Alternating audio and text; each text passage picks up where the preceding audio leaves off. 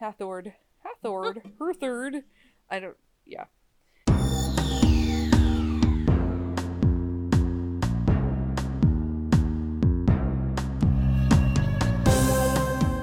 Welcome to Stargazing, a Stargate gazing podcast. I'm your host, Kathy. And I'm your other host, Mary. And each week we discuss an episode of Stargate, beginning with Stargate SG-1.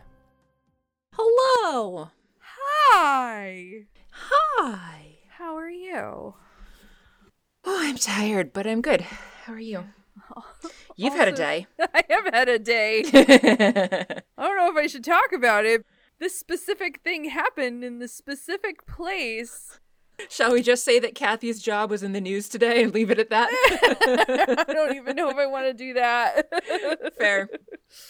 But yeah, it was quite a day. It ended unexpectedly, and it's been a really long week on top of that. I know, it's been such a long week. So I've cracked open So tired. a beer already. Nice. What are you drinking? Vermont IPA. Oh, that's what I'm drinking! Nice! No way. It's one that you brought here.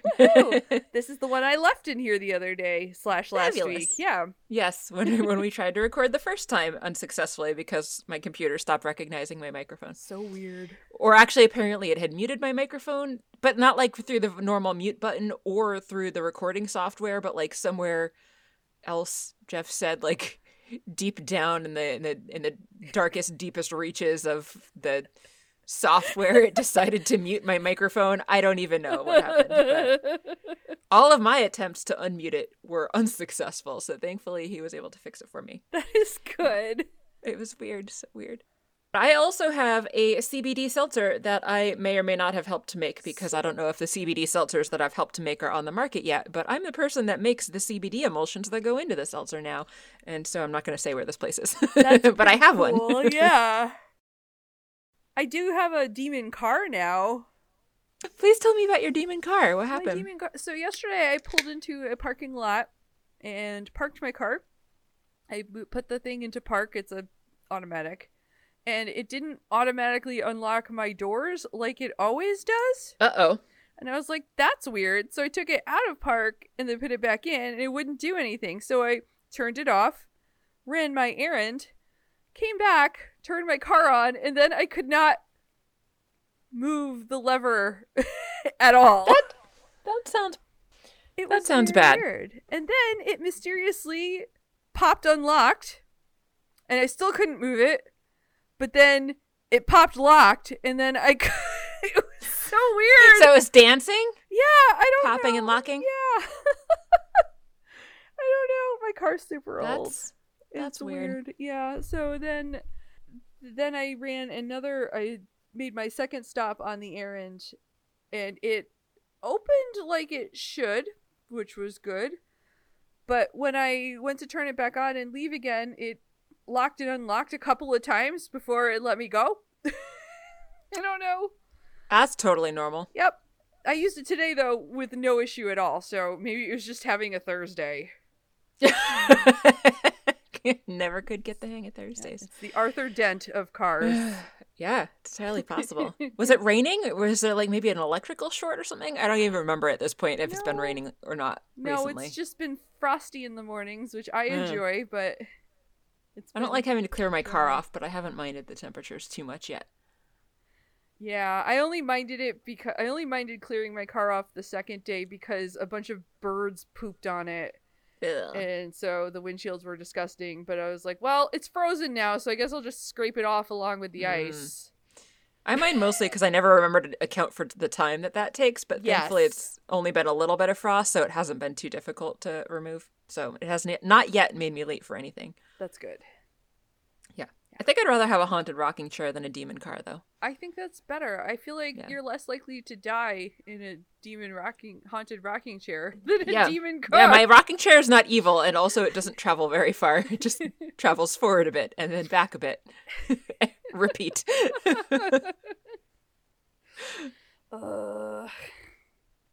Everything's silly. Good times. Yeah. Everything is silly. Very, very silly. Yeah, so now it's Friday. We're not doing our normal Friday hangs, so we're in our own places and recording. We are. But we'll see each other on Sunday anyway. Yay! for fun things. Yay! Oh man, Fun things Yeah. indeed. Speaking of fun things, podcasts are fun podcasts things. are fun things. Should we do one?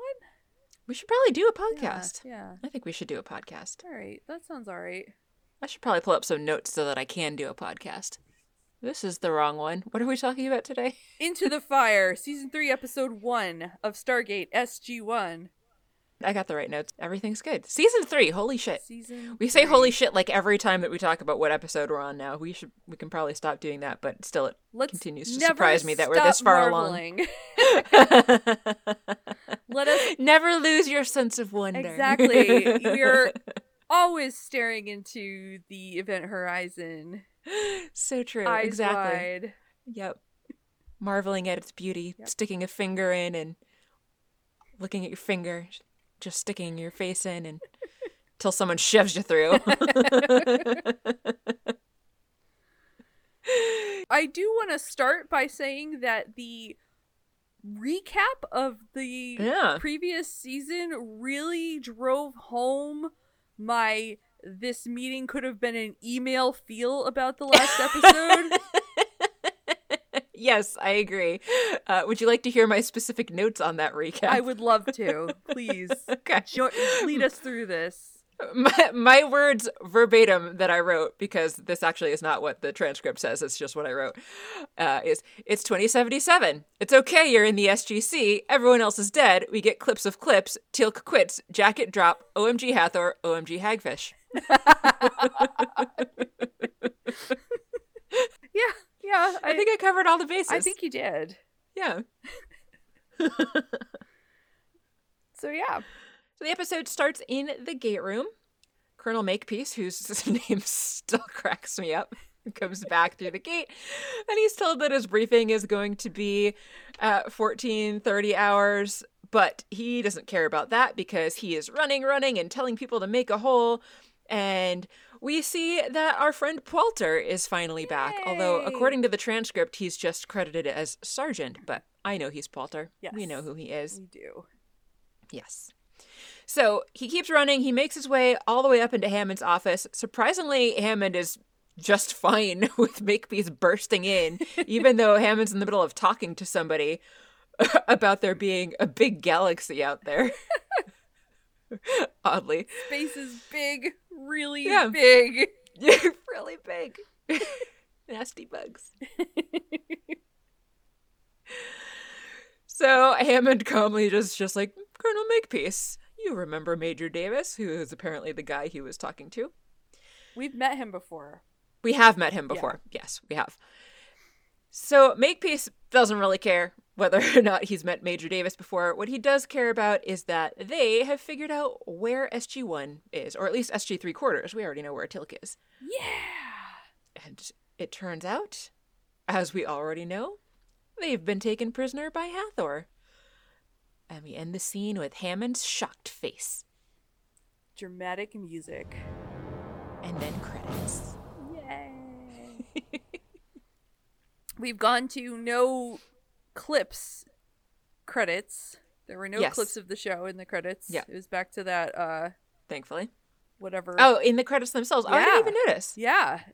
So not only yeah, was it last not season- a clip show, there were no clips in the credits at all. It was that statue face Egyptian something or other. That's I don't know. right. I forgot to check. Last season, at the start of season 2, I did remember to check because I know that the opening credits change a few times, and I forgot to check this time.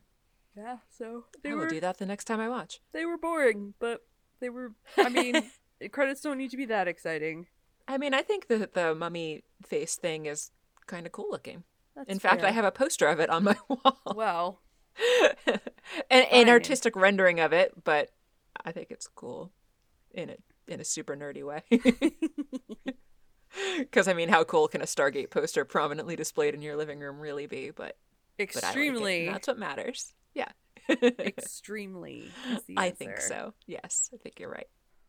Like really fucking tired. I slept 4 hours last night because I was up Nice, working that's terrible. really late. Yeah, Sorry. I was up working really late, and then the dog, for reasons, woke me up at 5:30, just whining at me for no apparent reason, and then I couldn't get back to sleep. I assume that's Lily. Of course it is.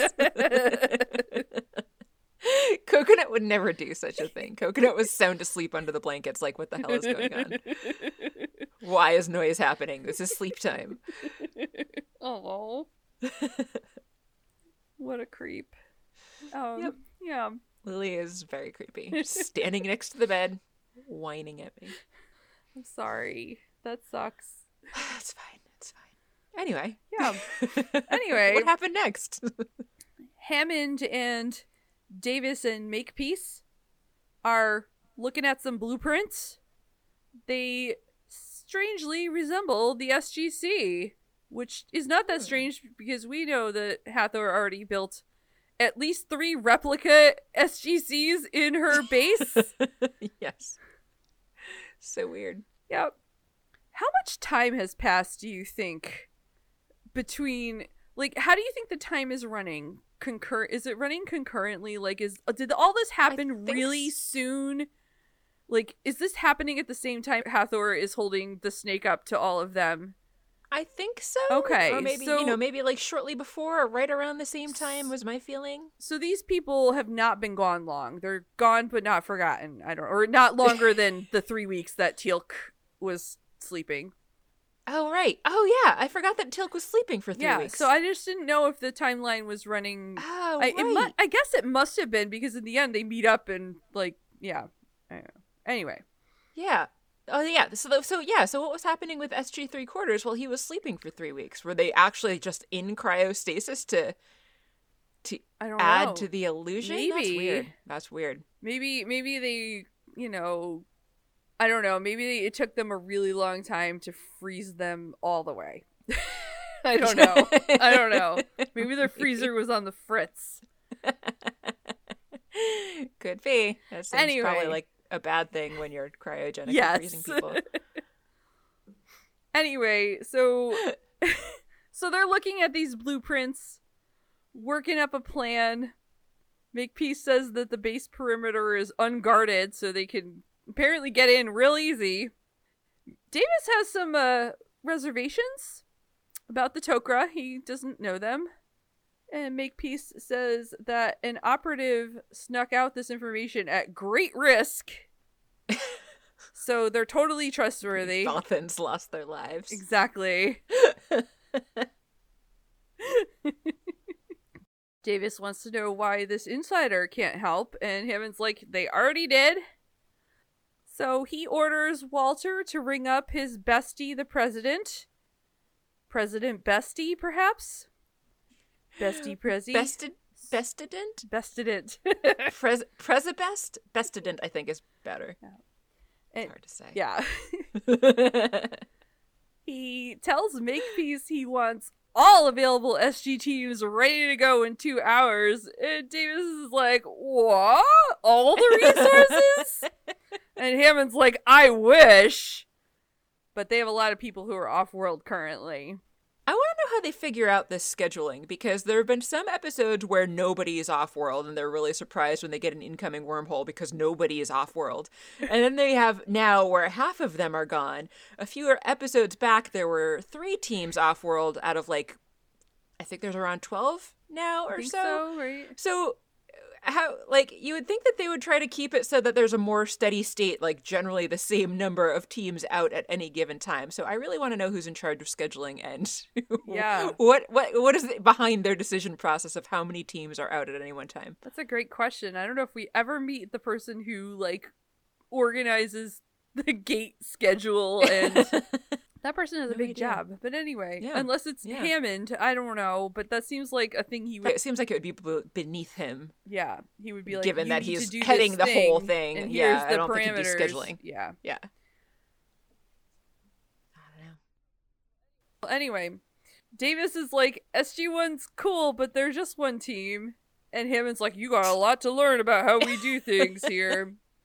But he was so ready to give up on them in the last episode, and now all of a sudden he's like, yes, we can't leave them behind. We're gonna save them no matter what.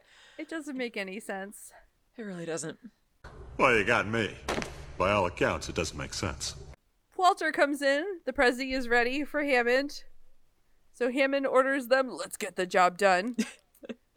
Davis looks very uncomfortable at this.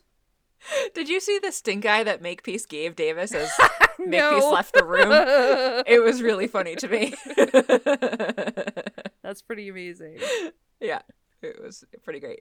Makepeace walks behind Davis on his way out of the room and is just like glaring at him, and Davis sees it. It was very amazing. In the gate room, they're getting ready to go. There are all kinds of soldiers ready and armed, and Hammond is standing up at the top of the ramp and doing a motivational speech, talking about how he's sure that they've already all been briefed and they know the enemy and they know the risks and they're all going into this for one team, so he's not going to order them all to go risk their lives for one team. So if you want to go, just take one step, and everybody all at the same time, before he even finishes his sentence, takes one step forward, the exact same distance in unison. So I wanted to know, like, did they practice this? Because, like, they're in a semicircle, and they would have to, like, get some coordination to all cut him off at the same time and take that proper distance step forward without running into each other in this semicircle. Why do you think Hammond gave them 2 whole hours to get ready?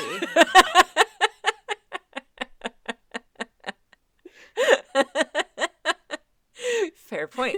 How long does it get dressed and throw on some weapons? Right.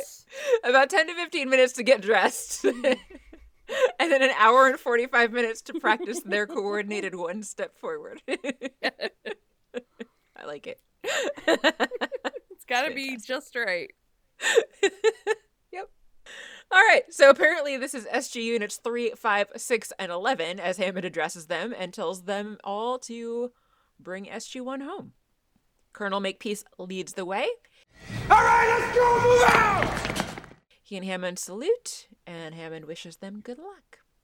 We finally make our way back into the pyramid to Hathor and SG-3 quarters. I liked that transition. Just gonna throw that out there. Oh, I actually made a note about that too, and then I forgot to mention it. Yeah, it was interesting. It went from the real gate room, panned over to the wall after we're watching all of the people leave through the gate, and then it pans back over to Hathor, and we're now in the fake gate room. It was really cool. She asks them again who's going to be the host to our new friend, as she words it, still holding up the hagfish, which continues to be less creepy because it is CGI and not a slimy puppet. Not too surprisingly, nobody volunteers. So she tries to convince everybody, saying maybe it should be her beloved Daniel because they had such wonderful times together in one another's arms. And he says, I try not to remember that. So she moves on to Carter and says that maybe it should be the female who could challenge her then. But then she suddenly realizes that Carter's already been possessed by a Goa'uld, so maybe she would want to do it again. Sam says she's not afraid, but obviously is not too keen on the idea either, and doesn't back down, but for sure doesn't volunteer. So she moves on to Jack. And at this point, the hagfish starts to get very eager and is jumping around and like chomping at the bit to just get all up in there in Jack's brainstem. So Hathor says, it seems our friend is chosen. And so O'Neill takes it pretty calmly, and he's like, all right, if the gray doesn't bother you, just, maybe not the back of the neck. And he goes to kneel down, but it's just a trick. He tries to grab the hagfish on his way down to kneel. But then Dr. Raleigh from last time shoots O'Neill, realizing that he's trying to pull one over on everybody. She says that he was going to hurt the symbiote, but of course Hathor is extremely angry at this because in shooting O'Neill with the Zat gun, that means that the symbiote that he was holding also got shot. We actually see it drop to the ground and like skitter away under the ramp, which was weird looking. So Hathor's pissed because now she says Dr. Raleigh has hurt the hagfish instead of O'Neill hurting the hagfish, so they're going to try to find it and return it back to Jaffa, where it will be safe and warm and cozy in its puddle of slime. Yay. Yep. Outside, the SG teams that have come through are just hanging out by the gate, and then they start heading towards an EM signal they're getting. End of scene. It was exciting. It was. Elsewhere, Chulak perhaps. Indeed, it is Yes. Chulak. Indeed. Teal'c is in robes that he was already in last episode. I don't know why I told Yep. you that, but Teal'c is in robes Same robes, probably. in a house. I wasn't sure at first whose house it was. I was like, is this Froyo's old house or what? It looked like it to me. Yeah, but Braytak is there, He is. whom he finds on the ground, very injured. And yes, quite. And to the point where Braytak says he's dying. And his face is all covered with blood, so that doesn't Yeah. look good. Not good at all. No. Teal'c gives him some water, asks who did it. And Braytak said that it is the remnants of Apophis' guard, which is just the gift that keeps on giving. They just pop up everywhere and ruin things. Yeah, they do. They Yeah. for sure do. Yeah. They left.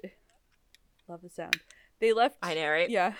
I broke into the beer. I already had the seltzer open. I don't know why you leave people for dead rather than making sure they're dead if your goal is to kill them. But Right? that's Yeah. what they did. They left him for dead. Braytak's pretty happy about dead Apophis, which again, why is everyone pretending he's definitely dead? Should we call him Depophis? Apophis? Yeah. But he's not, though. He might Yeah. still be alive out there because Yeah, Sokar might be torturing him to death multiple times. exactly. Everybody, similar to how I completely forgot about the sarcophagus during that episode Yeah. until Martooth reminded us. Everybody else seems to have also forgotten Yeah. that sarcophaguses exist, but the sarcophagus is a way more prevalent aspect of their lives, so they shouldn't be forgetting. Yeah. I think it's understandable if the watchers like ourselves forget, but Yeah. these people shouldn't be forgetting. But instead, everyone wishfully thinks Apophis is definitely dead. But maybe they have insider information we don't have, but that seems weird. Anyway. It's possible, I suppose. Yeah. And they all thought, apparently, that everyone on Chulak would be super happy about Apophis' death, but it turns out they're not. They're worried because there are other Goa'uld, including Apophis' son, Chlorel, who might come back. Isn't this what I've been saying? I think I mentioned this even a few episodes ago. Like, why is everyone so excited that Chulak is free now? Yeah, I don't know. It's Yeah. clearly not, because even in Hathor's base, she's being surrounded by Serpent and Horus Right. guards, and the Serpent guards were all Apophyses, so... Did all of the I'm wondering where all the horse guards came from. Did they just come from a different place on Chulak, or are they from a different planet altogether? I wonder. I don't know. Mm, Maybe there's lots of Jaffa worlds. I don't know. it's very possible. Could be. Teal'c, though, is not impressed with his fellow Jaffa and calls them cowards. Braytak asks after SG3 quarters, and Teal'c tells him they are they're presidents. Oh my god. They are also Hammond's best friends. Yes, all of them. Yep. That's why he cares so much when they go missing. Or doesn't, Yeah. depending on the situation Yeah. and the day, apparently. Teal'c informs him they're prisoners, and he is there to raise an army against the Goa'uld, and also Nice. presumably to save his friends. He needs some armor, though. Braytak needs some food and rest. Hard cut to commercial.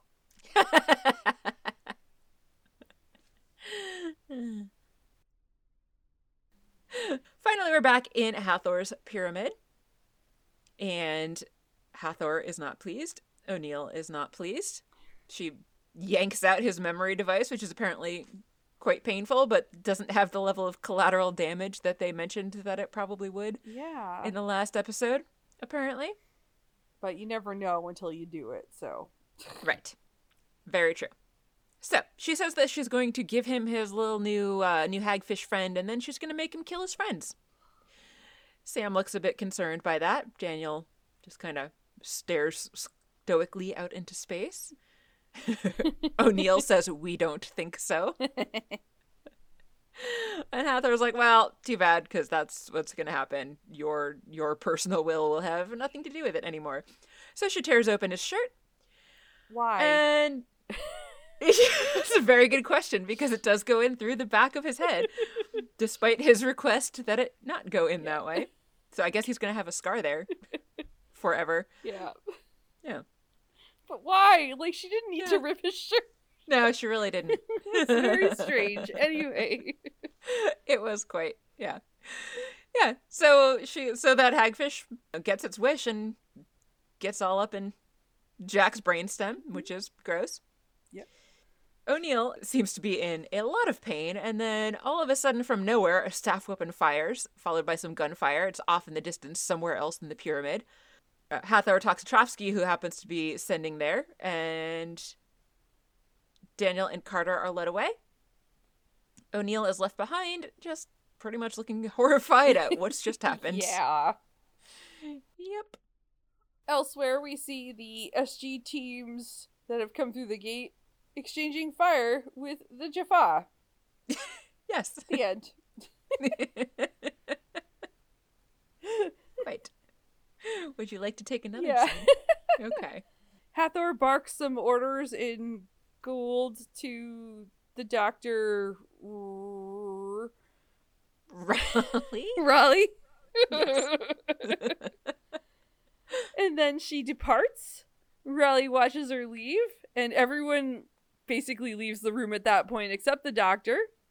She goes to a terminal and beep beep boops.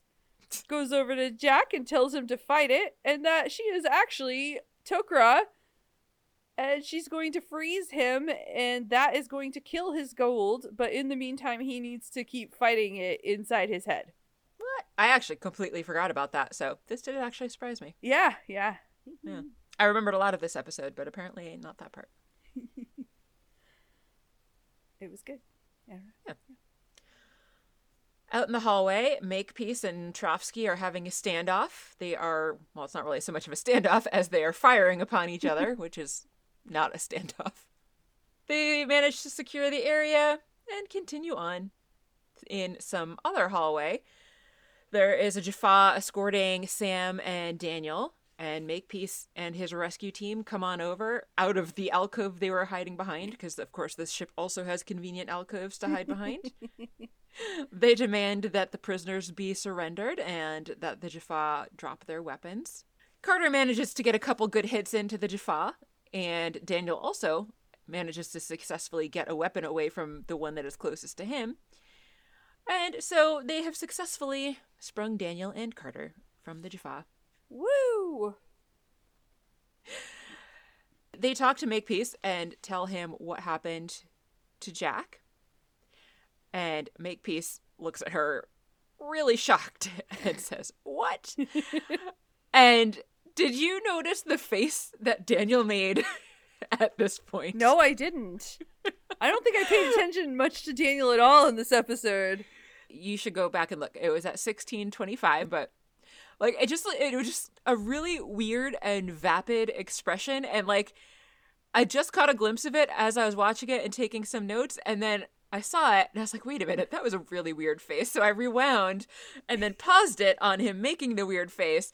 And I was sitting there laughing to myself, and Jeff, he wasn't watching the episode with me, but he was in the room using the computer, and he looks over to see what I'm laughing at, and he also starts laughing hysterically at the weird face that Daniel is making. 16:25, you say? Hold yeah. on a sec, I'm halfway there. Yes. The transcript here says he's supposed to be looking shocked, but he kind of looks more vapid, vacant, wistful. I don't know. It's weird. I am shocked. Shocked. Well, not that shocked. Why would he be surprised there? He already knew that. Yeah, I don't know. So Yeah, it's just such he's a weird like, face. Yeah, she's right. That's what she's Yeah. saying. And then like he's making a weird face, and they do a close up of on him, and then like pause there, and it was just weird. I see that. I mean, like I also paused there, but the episode had paused there too. Yes, it does go on for several seconds. Yes, it's just very strange to me. Trotsky's with some Jaffa guards in armor now. Woo!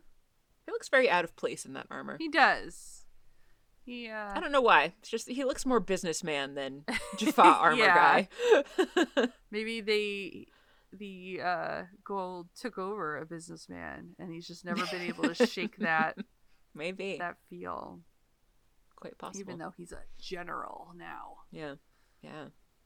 You see, we're putting the cover sheets on all TPS reports now before they go out. Meanwhile, the doctor is lowering Jack back into the freezer. I like that the transcript calls it the icy pit. Ah, nice. I like the icy pit. Yeah. Hathor comes in, shouts Jaffa Kree, and the doctor replies Kelnok Shri Jaffa or something like that. Yep. Then she switches to English because why not? To tell Hathor that she is in fact Tok'ra, ha ha ha, and if the Tauri don't destroy you, we will. Hathor sparkle blings her into a wall. Yeah. Like, she flies hard against that She wall. does. Yes. Quite. Yeah. Yeah, of course. Up on the surface. Nice. Number 2. Excellent. It's Up on the Friday. surface by the Stargate. I'm already on my second. I already had my first one before we even started recording because it's Friday. Up on the surface by the Stargate, a Marine calls in to make peace and tells them that everything is secure. And it's exciting. That's that scene. Inside the pyramid, Makepeace says that they're pulling out. And apparently they're not going to be worrying about O'Neill because their ETA at the gate is 5 minutes, which Makepeace was like all about saving all of them before. And now all of a sudden he's like, nah, Jack's a lost cause. So I mean, he does have a everybody- hagfish now. this is true, actually. Very good point. But I feel like everybody runs hot and cold as to whether or not they want to bother to try to save people. True. So the Marine radios back down to Makepeace and tells them that there's something going on up here. We see some transporter rings appear out of the ground. Zhoo, zhoo, zhoo, zhoo, zhoo. And that's it. Makepeace can't get in touch with them after that. We're back inside the pyramid with Makepeace and Carter and Daniel, and they can't get in touch with the people back out at the gate. Daniel asks about Jack, and Makepeace just says he's a casualty. They're going to leave him behind, like we were just talking about. But unfortunately, even though Makepeace had planned to leave, now that they apparently no longer have control of the gate, it seems that they're stuck there, at least for the time being. Oh dear. So they're going to leave Hathor's palace, but they are not going to have an easy trip back to or through the gate at this point. No, they won't. Nope. On Chulak, Teal'c scored himself some armor. He's walking around in a town, I guess. A woman recognizes him and calls him Shilva and says, "You dare to return?" Bitch. I know. She was hammering at him hard this whole episode. She was. Yeah. But Teal'c says that he is not a traitor and that these people are his brothers and sisters and he's betrayed no one. And she's like, "Except your god." And Teal'c's like, "False god. Dead false god." Which I liked that line. I really enjoy that line. If Yeah. only we could know it was definitely true. I know. His delivery on it was good, though. Yeah. She points out Chlorel is still alive, which is a thing Braytek also pointed out. Teal'c is confident they're going to defeat him, and they will be free. He then starts hitting the dudes standing around her, and then shouts at her that she needs to go tell literally everyone that he's back. I think the guards moved in on him before he started okay. hitting them. I don't think he just randomly attacked them. I think that Okay. they were moving in to attack him first. Okay. It's not a Han shot first thing here. Okay, fair enough. Anyway, he orders her to go tell everyone he's back, and he's got something to say, so they should meet at Braytax at dawn. He's very fierce in this. He is. I think this is the most emotion that we've ever actually seen from him. Oh, maybe. He's intimidating when he's angry. He is intimidating. But I still love him. Yeah. Back on Hathor's planet, it has become nighttime, and they are back at the gate. Makepeace doesn't see any sign of his men, and Sam says that they don't see any sign of the enemy either, for that matter. So they cautiously cross the open ground on their way to the gate, and all of a sudden they hit an invisible barrier, so that's inconvenient. I was wondering where the light source came from that was illuminating the gate itself, because the gate itself looked like it had spotlights on it, which was weird because like everything was so dark, but then the gate was really lit up. I didn't even think about that. It actually reminded me a little bit of the Luxor in Las Vegas. Strangely, I don't really know exactly why, but it did. So there's a firefight. Carter and Daniel are not armed at this point because they were just rescued, so they can't really do much of anything other than take cover while the other SG teams fire.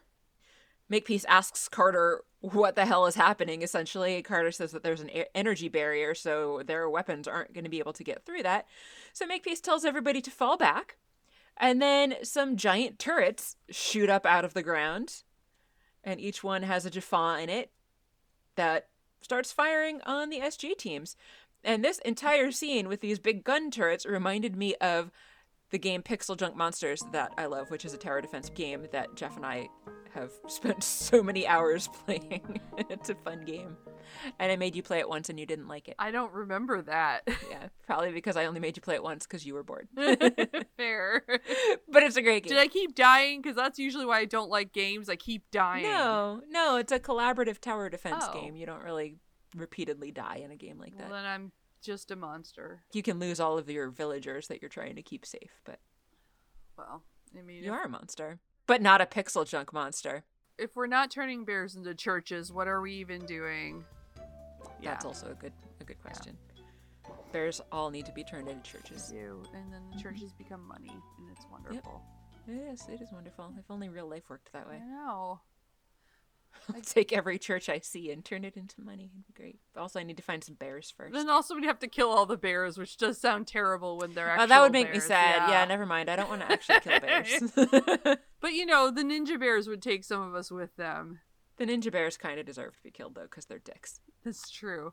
I totally hijacked your your game talk.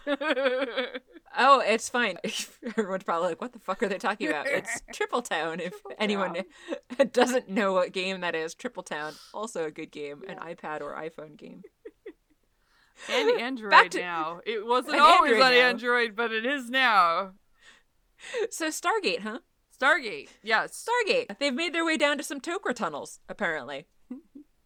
I liked that they were all jumping in to this tunnel, but then the one guy that was just kneeling next to it to like kind of direct everybody else just for whatever reason decides to somersault into it instead of jumping into it.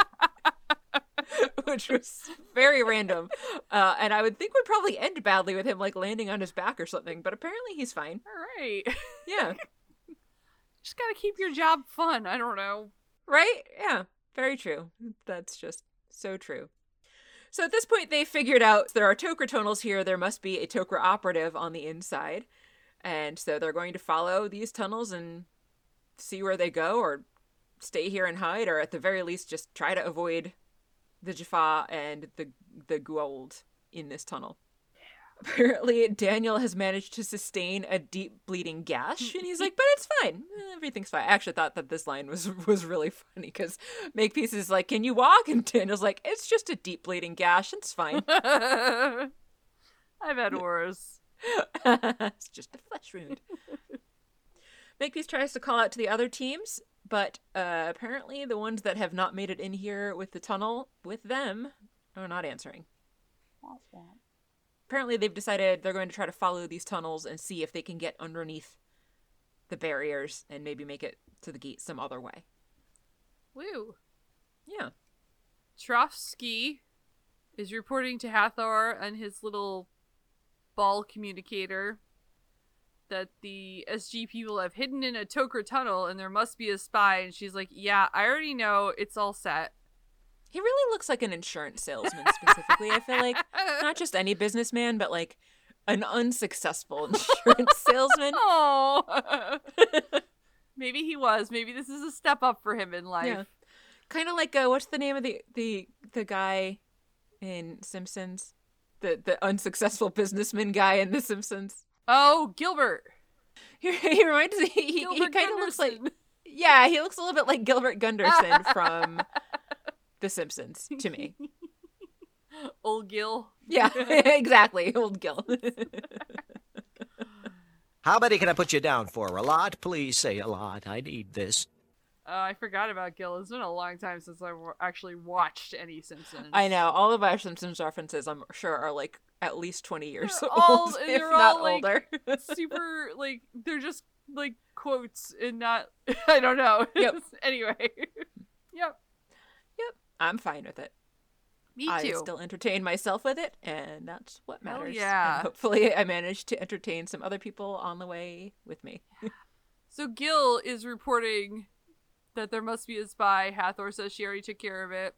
She tells him to take the humans alive because she's going to make them Jaffa. Cool. Yeah. Gross, Yes. actually. Yeah. The SG folks are running through the tunnels, but they do, in fact, encounter the barrier they hit above ground down there, too. That's inconvenient. Yes. Sam says this is different from other gold shields they've seen because this is like a wall. Although I don't know what other shields are not like a wall. I don't know. There's a wall there. Trust me. I don't know.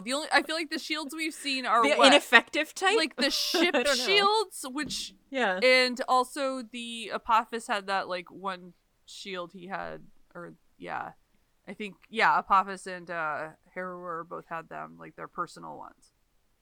Breaking news, I spilled some of my beer on the floor, and that is sad. That is sad. Do you have a dog to clean it up for you? I don't. It's probably just as well. Hops are bad for dogs, but Fair. it's only a very small amount. Yeah. I think I managed to miss my electric blanket with it, though, so that's good, yes. Anyway. So her point, though, is that this thing must be using a shit ton of power. And Makepeace is like, cool, so what now? Back on Earth, Hammond wants to know how long all of the everybody is that they sent to the other planet, how long that everybody is overdue, and Sergeant Poulter tells him 5 hours. He says that SG-3 was supposed to check in by now. They're going to try contacting the SG teams instead. Maybe the MALPS relay antenna will be able to get a signal to the teams, and maybe they'll be able to talk back and forth regardless of where the SG teams happen to be. So Poulter makes that happen. Yeah, he does.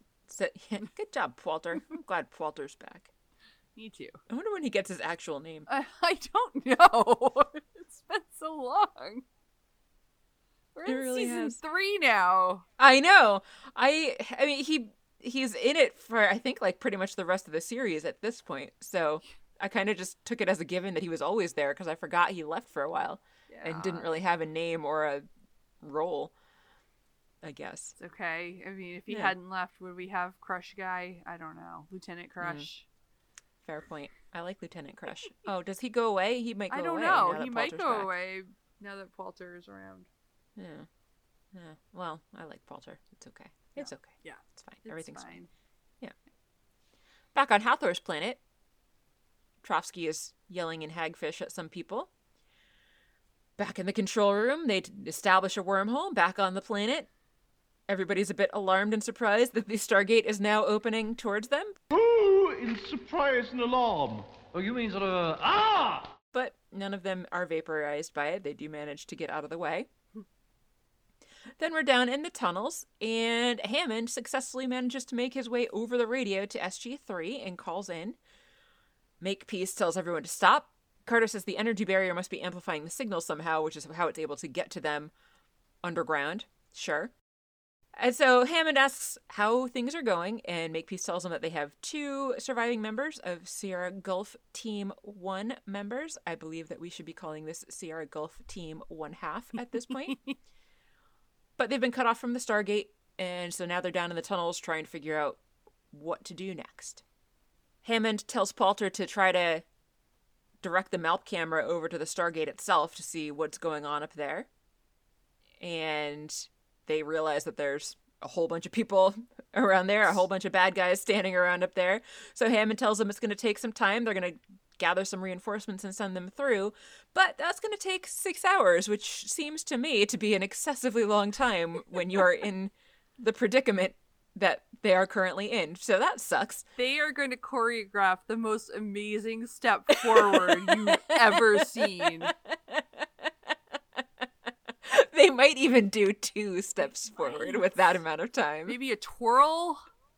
Ooh. That might be a bit much for 6 hours. That might be a little too much. Maybe like a side step. Ooh. So back up on the surface, of course, Trotsky has noticed that the Malp is moving and just shoots it with the gun, destroying it, and their communication is over. Womp womp. Oops. I guess a bit later, don't know how much later, General Hammond is talking to Major Davis, telling him they'll only just need the 1 armored platoon to be able to take the Stargate, and Davis is like, no.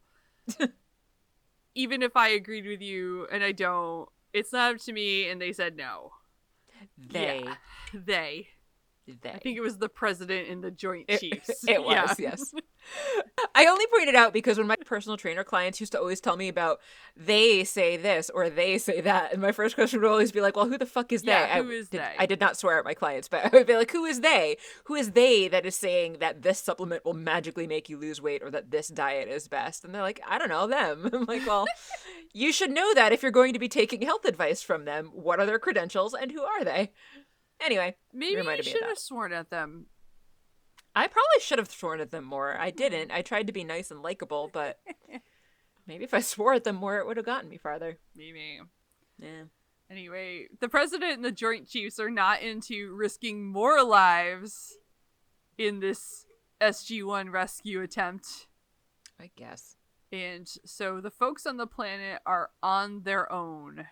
Sucks to be them. Hammond thanks them, Davis leaves, and I'm sure that's all settled. Clear, yep, totally, that's it. Yep. Surely so. Yep. Yeah.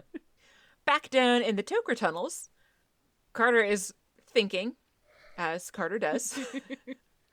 This time she's thinking about the energy barriers and how they must extend for miles around the facility. I don't really know how she comes to that conclusion, but she does. So there's got to be some giant power source or field generator that is powering them. And so they just need to find that and shut it down. So Makepeace, it figures that these tunnels must lead to it somehow for reasons. So Carter wants to go and try to figure out where those might be, and Daniel says he's going to go with her, but he is too hurt.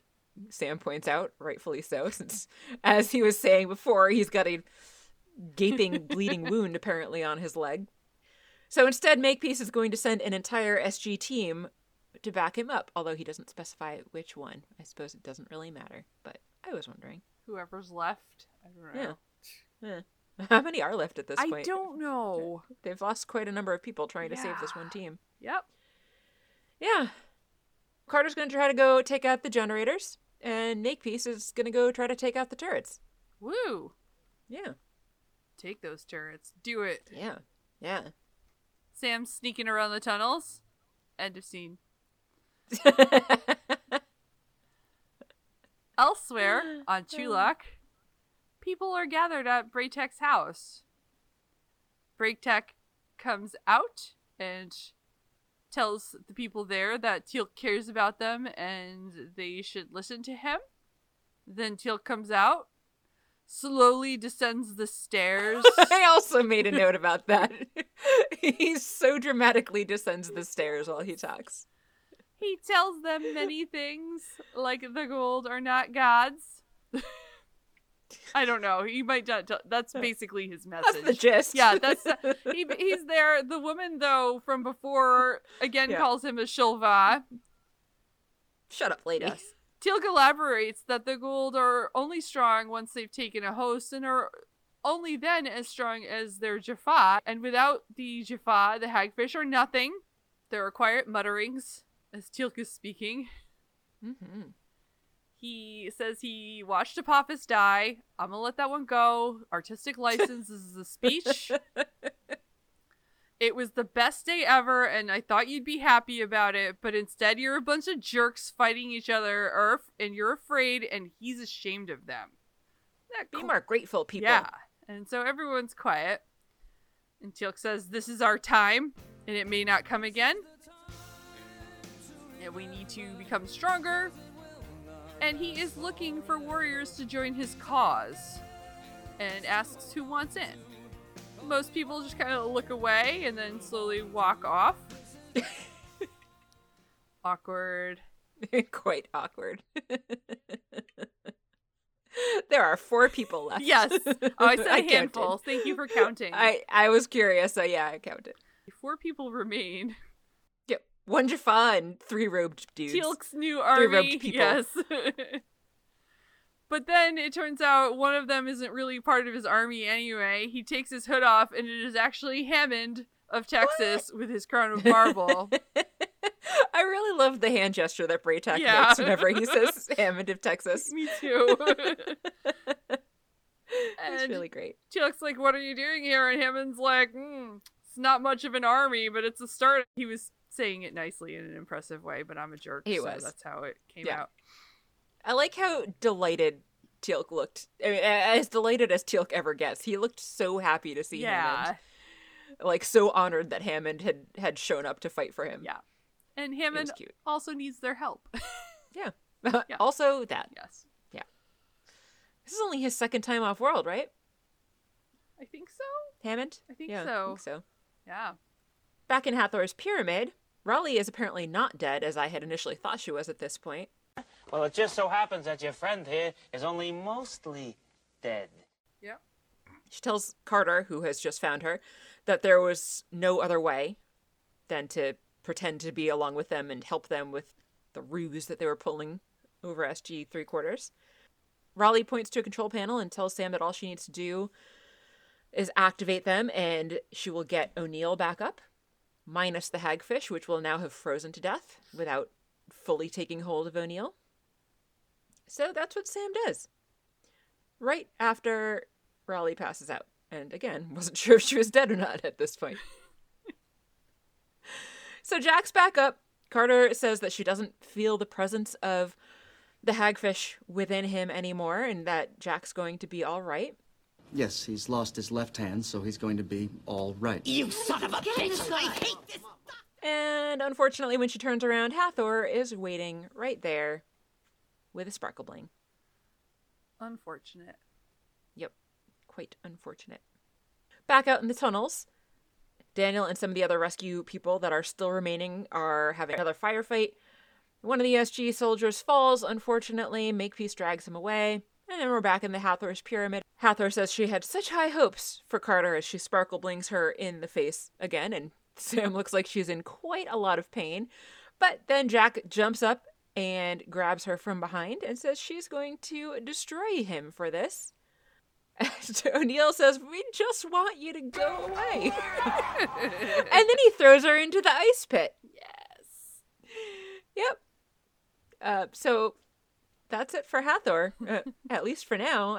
I honestly don't remember if she ever comes back, but I have no idea. I can't remember. she's gone for now. Yep. So Jack is standing there looking a bit stunned and very shivery and cold as he looks over the edge of the pit where Hathor once was. And then he sees Carter, and he pulls her upright and gives her a big giant hug. And it's adorable, because it's a very lengthy hug, and he's clearly very cold, and Yes. she's trying to warm him while he's also really happy to see her and hugging her because of that. And it was quite adorable for anybody who ships Carter and O'Neill, as I Agreed. think probably we all do by now. Yeah. Yeah. Carter apparently was unconscious from being sparkle blinged and asks what happened, and Hathor tells her, yeah, and O'Neill and Jack tells her that Hathor is gone, and Carter asks if he's okay, and he says he's cold, but he's fine. He's himself. Everything's going to be fine. Sam tells him about Makepeace and the half dozen or so SG teams that came in to rescue them, and about Trofsky cutting them off from the Stargate and the energy barrier originating from the facility somewhere. And also tells him that the plan is to try to blow up that energy barrier before General Hammond sends in the reinforcements that are going to be on the way. They are still hugging at this point, Yeah, so they are. it continues to be cute. And you keep Jack warm. You gotta keep Jack warm. Exactly, right?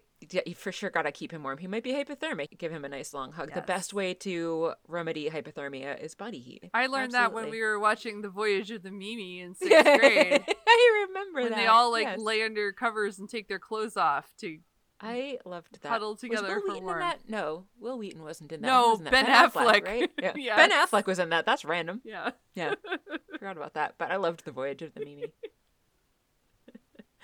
Good times, yeah. So upon hearing this plan, O'Neill shifts just a little bit out of their long, adorable hug to better look at Sam, but he's still holding onto her arms. Actually, they're holding onto each other's arms. Raleigh apparently is alive at this point. There's a big difference between mostly dead and all dead. And tells them that what they seek is hidden within the mock-up of the Stargate facility. Sam asks if she's going to be okay, and Raleigh's like, well, maybe, but you gotta go. Don't worry about me. Go find the thing. On Chulak in the woods, Braytak is searching for something. Hammond's like, we really don't have time for this. What are we looking for? And Braytak says they need an advantage because the gate is well guarded. So he leads them to a ship that's been in the woods for 100 years. I'd for sure trust a car that was in the woods for 100 years. Surely. Even though cars barely existed 100 years ago. Yes. I mean, like, I know they existed, but like... But, you know, as Teal'c says, they have a saying, they do not build them as they once did. Maybe if we found a very, very old 100-year-old car in the woods, as it was then, it would still run for some reason. I bet it would. Yeah. General Hammond asks if Braytak is going to fly the thing, and Braytak says no, because threading the needle is a skill for the young, as he pats Teal'c on the chest. Teal'c looked very pleased. He did. It was excellent. Yes, agreed. Back in the pyramid, Carter and O'Neill are hurrying along looking for the generator. Sam thinks that the things must be massive, and so they enter the fake gate room. They see that it's all clear, so they lower the weapons that they were carrying up to this point. And now we see that Jack is still wearing the all-white uniform from last episode, and none of his buttons are buttoned for anybody who cares about my wardrobe watch as much as I care about my wardrobe watch. I did Same notice outfit, there was a missing buttons, t-shirt underneath. Yes, also that. Sam figures they must be getting close because she's getting some pretty strong energy readings on the random device thing that she's using, whatever it is. Jack finds some random lever that probably shouldn't be there, so maybe that's it. He pulls on it and tries to find out.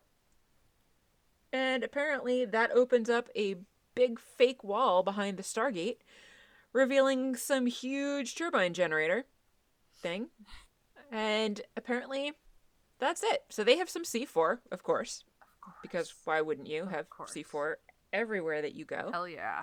And they set it to detonate by remote. Right? Yeah. Absolutely. Mm-hmm.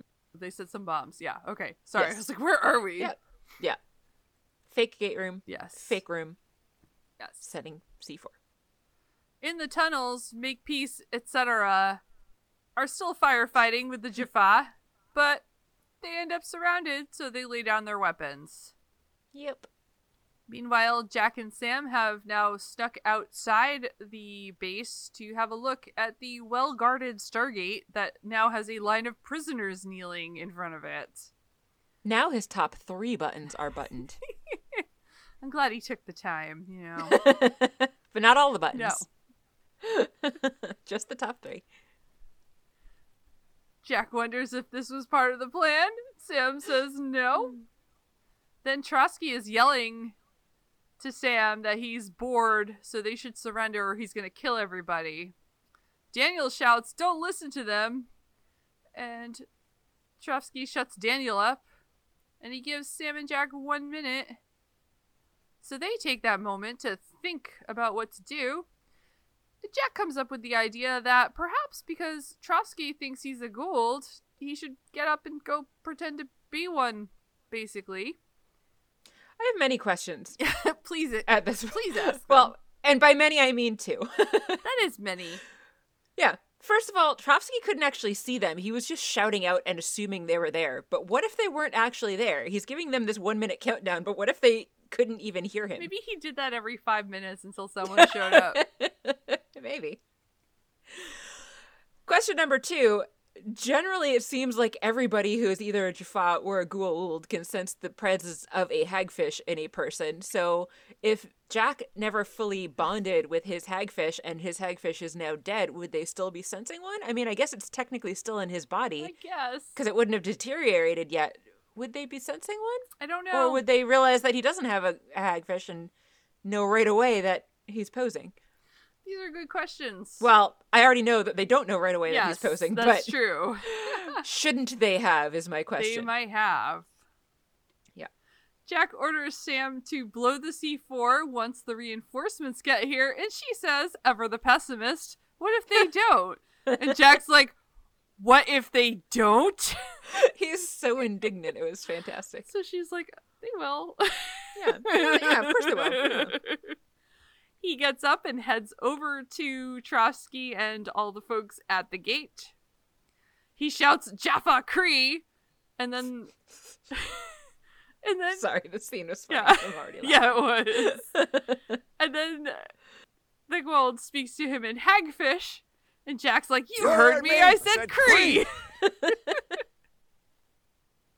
Jack congratulates Makepeace on the great rescue. So he's not even, like, trying very hard to pretend to be a Goa'uld, so I'm really not sure what his plan was at all. Yes. We should also say he was being very sarcastic Yes, in his congratulations of Makepeace. It was wonderful. It was glorious. Yeah. He lets Trotsky know that Hathor is dead. Trotsky's like, she's a queen, it's impossible, and a goddess. Jack's like, ex-goddess? I killed her myself.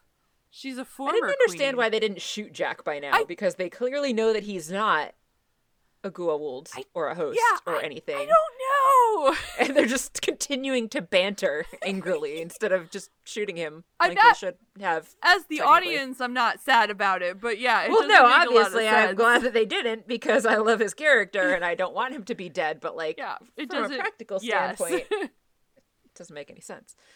Well, you got me. By all accounts, it doesn't make sense. Then Trotsky tells him to surrender, but then the gate starts dialing. Back on Chulak, Teal'c and Hammond are in the Death Glider. Teal'c is in the front, Hammond is in the back, and Teal'c is saying that firing weapons will be Hammond's responsibility, and Hammond understands. So that's good. Back on Hathor's planet, O'Neill tells Sam to blow up the C4, and there was a giant explosion, and I loved it because I love explosions, and they keep my attention, which tends to wander, as I've discussed. So we get two views of it, which makes it a doubly great explosion. There's one from the fake gate room itself, and then we get an outside view of the pyramid and an explosion at its base. Trotsky, however, was not nearly as thrilled as I was about these explosions. What? Back on Chulak, Hammond asks what Braytak meant by threading the needle. Teal'c says, observe. I would think it should probably be pretty obvious at this point. But apparently to Hammond it's not, even though they are in this Death Glider near or possibly even directly in front of the gate, which, I mean, it's open, so they've got to be pretty close to it. So anyway, Teal'c floors it, and Hammond is thrown back in his seat and looks very surprised. Why, I don't know, because you would think that being in the Air Force, he shouldn't be surprised about acceleration forces, but I mean, apparently he is. You know, he's a grandpa. He's well past, flying prime, I think. True. Very true. But you would think he would at least be expecting them. Fair. Maybe he just remembered them not being as awful when he was better trained for it. I don't know. In any case, the Death Glider makes it through the gate and fires at the turrets, destroying them. O'Neill fires at Trotsky. The other SG soldiers in the area all duck. Sam sees the second turret taking an aim at O'Neill, so she runs across the clearing, shooting at the Jaffa that's manning that one and telling Jack that he needs to get down. He dives out of the way just barely in time. Braytak and a whole bunch of Jaffa come out of the gate at this point, following the Death Glider. Trotsky makes it back up to his feet, but Braytak shoots him before Trotsky can shoot Braytak, and this time Trotsky is dead. Ha! Ha! It continues to get better because from the Death Glider, Teal'c tells Hammond to fire, and Hammond fires and takes out the last turret, and we hear the most ridiculous yeehaw. which will for sure be a drop Yep. forevermore in this podcast moving forward. And I laughed very much. It was good. It really was. Braytak and his people capture the remaining Jaffa that had formerly been under Trotsky's command.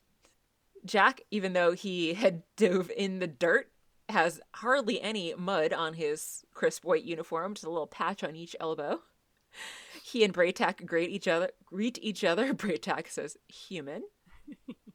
Calls him human.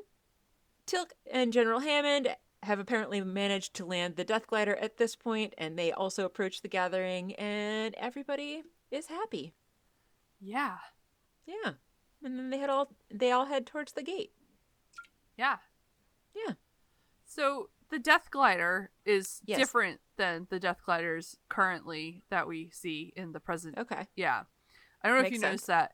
I had not noticed, but makes sense. It's pretty reminiscent, actually, of, and maybe is the reason why they were designed that way, the puddle jumpers in Atlanta. I can see where they maybe were like, where are we going to design this from? And let's pick this old school Death Glider from Into the Fire as... That's cool. Yeah. Yeah, I felt like I Nice. was looking at it, I was like, that's the puddle jumper, but not. And yeah. So Yeah. That's very interesting. I'm probably wrong. Hopefully someone will actually me. No, I'm just kidding. Hopefully nobody will actually. I don't think any of us, No. either of us, ever want to be well actually, but No. I'm sure it'll happen eventually. It's okay if it does. Anyway, it's not okay. Nothing's okay. Nothing is okay. Ah. Kathy, Yes, Mary. did you like the episode? I'm going to go with yes. With some That's good. objections to the lunacy we see sometimes. But so I don't know, it was fun, there was adventure. I think this and the previous episode could have been one episode, Yeah. and that Major Davis has lots of points about how much resources they spend rescuing one team of at least a dozen. And how many people died doing this? Because that... Right? I meant to check and see if that was a number I could find somewhere, and then I didn't, because that's how my life is. And many things I'm going to do, and then I just don't do them. But yeah, so I think in general, I thought it was a entertaining, exciting episode in itself, and could have been combined with the last one. That's fair. Yeah, I could see that. We already talked about how, like, the entire last episode felt like a waste, other than like, if anyone needed the clip show reminders, Yeah. but it was boring. Yeah. How about you? I liked it a lot better because there were explosions. Nice. Fair. That is very fair. And I mean, that's my main takeaway. There was an explosion, and then we got another view of the same explosion, so I was happy. But also, explosions aside, I thought it was pretty weird, as I mentioned before, that, like, they're going back and forth between, like, yep, they're a lost cause. Gotta save him. Maybe he's a lost cause. Gotta save him no matter what. And so that was kind of weird. I don't generally like storylines where you have a whole bunch of people dying just to save a few people. It just seemed pretty pointless at that point. Yeah, exactly. So I'm generally frustrated by that kind of thing. But I think for me, I guess what makes it a little bit different than movies that are like that is we have a much longer history with SG-1 than we do with, like, the characters in a movie. In a movie, it really bothers me a lot when that's the plot of a movie, but I wasn't bothered as much by it here. But yeah, I was still bothered by it a bit because, yeah, even though we don't know these people who are dying, a whole lot of people died just to save 3 people. So that kind of sucks. But overall, I actually did enjoy this episode a lot more than the last one, I would say. All right. Yeah, well, Yeah. me too. Yes, definitely much more than the last one. Yeah. And thankfully, the only clips that we got were clips of clips in the initial clips. Yeah. So what's next? Next, we have Stargate SG-1. Wow. I know. Season 3. Woo! What? Episode 2. Seth. I know a person named Seth. Do you? I'm guessing he's probably not in this episode, though. Maybe he was. Maybe. Could be. You never know. It's true. So the Netflix says, Carter's father hunts for the gold system lord Seth. A computer search has revealed that Seth has maintained power on Earth for thousands of years. Wow. Yeah. The booklet puts it as, when SG-1 hunts for a gold lord living on Earth, they discover this powerful alien in the form of a religious leader with a heavily armed cult following. O'Neill faces off with both government agents and the cult in a fiery clash that may destroy them all. Only O'Neill! Only O'Neill. Nobody else in the entire SGC, and for sure not anyone else on SG-1, has any involvement. Just O'Neill. It's so weird. I don't understand why they do that. It's so bizarre. Just O'Neill. Yep, just O'Neill. Stargate O'Neill. That's really what they should have called it. Stargate O'Neill and some other guys. As always, thank you for listening. If you haven't already done so, make sure that you subscribe so that you can get our episodes as soon as they're released every Monday. And you can also find us on YouTube. We very, very, very much appreciate reviews and likes to help other people find the podcast, and word of mouth is great for that as well. So please tell everybody that you think might like the podcast so that they can join us too. If you'd like to get in touch with us, you can reach us at stargatesing@gmail.com, and we're also on Twitter and Instagram. If you're feeling generous, we very much appreciate you helping us out over there. We're at patreon.com/stargatesing, where you will get access to a whole bunch of extras like Brain Stopped Working and bonus episodes. I do some behind the scenes updates. We're actually going to be even releasing a couple extra episodes. Oh, should we talk about what's happening this weekend? That will actually already be in the past by the time it will be in that the past. This comes out. And it will be for Patreon people only, not even for the one-time donors to PayPal. But this weekend, apparently, there has been a Stargate script written by AI. And there will be several actors from the original series, both SG-1 and Atlantis, which I guess isn't the original series, but there will be several actors from both SG-1 and Atlantis doing a table read of this AI script that was written. Kathy and I are both going to be watching, and we're going to be doing a review of that over on Patreon for Patreon people only. And because we just finished another season, that means that our next outtakes will be coming out as well. So lots of cool stuff coming for our Patreon friends, and we love you, and we love the people that aren't on Patreon too. Also, I should add. We love everyone. We do, as long as they are our listeners. Yes. Everyone else can go screw. Even if they could be potential listeners, fuck those guys.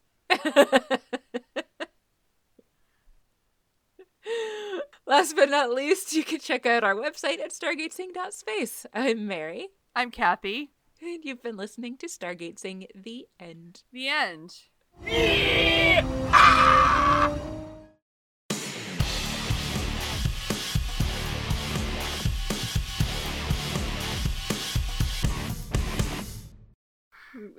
I feel like it was another one of those extra rambly nights. And it's not even because I've had so much to drink. I'm just so tired that being tired is making me loopy. That's fair. It's just.